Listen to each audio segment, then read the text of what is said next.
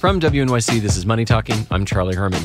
In these final days of summer, if you haven't already, you're going to start hearing and seeing a lot more stories about a big anniversary that's coming up. Lehman Brothers, a 158-year-old firm, filed for bankruptcy. Stocks all around the world are tanking. The collapse of the giant investment bank Lehman Brothers sent shockwaves around the globe. In September 2008, Lehman Brothers failed, marking a decisive moment when the U.S. economy plunged headlong into what we now call the Great Recession. But there's another anniversary that's not getting as much attention that also happened around this time, 10 years before that, in August of 1998. And at the center of that crisis was another financial firm, Long-Term Capital Management. With me to discuss what happened and the lessons we should have learned from that crash is Rob Cox, global editor at Reuters Breaking Views. Good morning, Rob. Good morning. So first, Long-Term Capital Management, what exactly was it? It was some of the smartest people in finance in a hedge fund in Greenwich, Connecticut that made tons of money. And then it had a couple of Nobel Prize-winning economists. They had gotten all of Wall Street to give them, huge amounts of capital. Everyone was in a way mesmerized by Long-Term Capital Management, which was, effectively the largest hedge fund in the world. So what did they do exactly? Well, their basic idea is to take advantage of inefficiencies in the marketplace. So if you see a bond from the U.S. government that comes due in 30 years and a bond that comes due in 29 and a half years, they're basically the same security. But there's a slight difference in the way they trade. They would then buy one of it, sell the other, and that tiny little difference may not be a lot. But if you add $1 billion of debt to it, you can make a ton of money. And they did that across the spectrum of bonds, stocks, all sorts of securities all around the world. So then how did they get into trouble? In August of 1998, Russia defaulted on its debts. That really was not expected. Everyone knew Russia was in trouble, but all of a sudden around the world, people just sold their risky securities and went into less risky securities. So that 30-year, the one that was more liquid, say, went up in value. The one that's a little less liquid went down, and that opened the differential or the spread that long-term capital was meant to make its money on.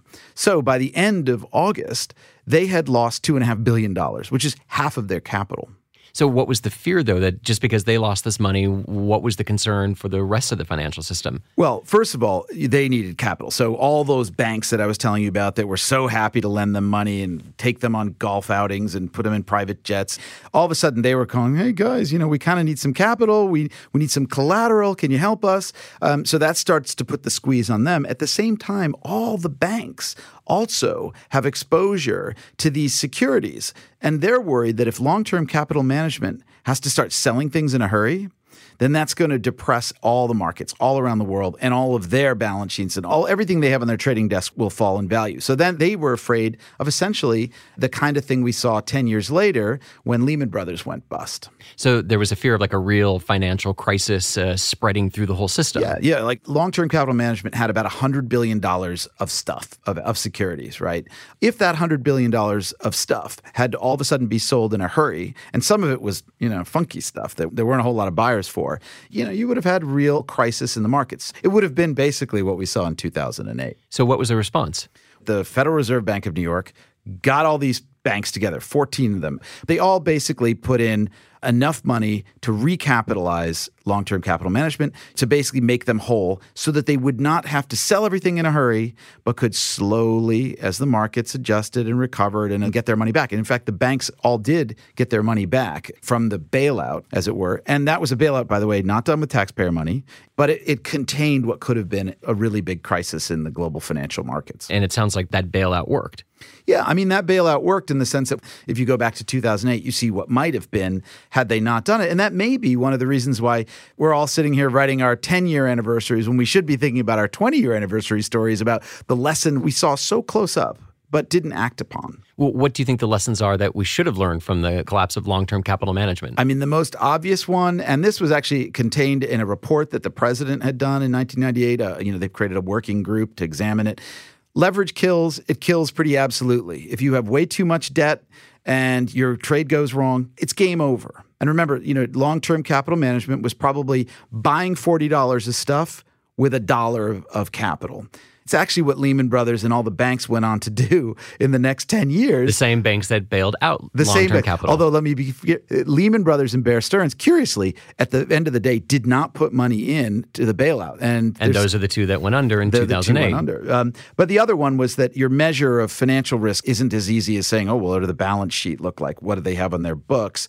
Because there's derivatives, and we don't have a clear picture on it. So those were the two kind of lessons, like clear recommendations made by this presidential working group. Of course, nothing was done to solve those problems or to give some sort of meaning to the lesson. And did the banks learn the lesson when you look at 2008? Clearly, they didn't. I mean, you look at some of the banks. Merrill Lynch was deeply involved with long-term capital management. And yet Merrill Lynch, look, 10 years later, they had essentially done with their business what long-term capital did in the mortgage business. They basically took all this stuff, held it on their books, made giant loans that they couldn't repay. So if the lessons of 1998 were not learned in 2008, what are the lessons of 2008 that you think we haven't learned that might be the crisis the next time we have one? It's almost like there was just this excessive confidence in the system as a result of, maybe it was because these banks were like, oh, we're smarter than those long-term capital guys. Oh, well, the Fed was here to help us. And, look how it all worked out, that we got into that problem in 2008. And I wonder if we're not still